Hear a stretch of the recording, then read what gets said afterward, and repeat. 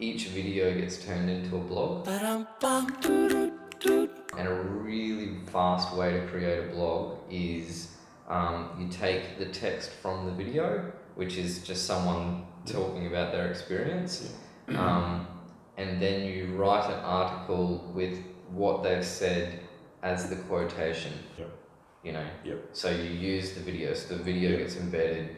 You write the article with quotations, as in you've interviewed him, which you have, and you explain the video with like an article. Well, it is an article. It is an article.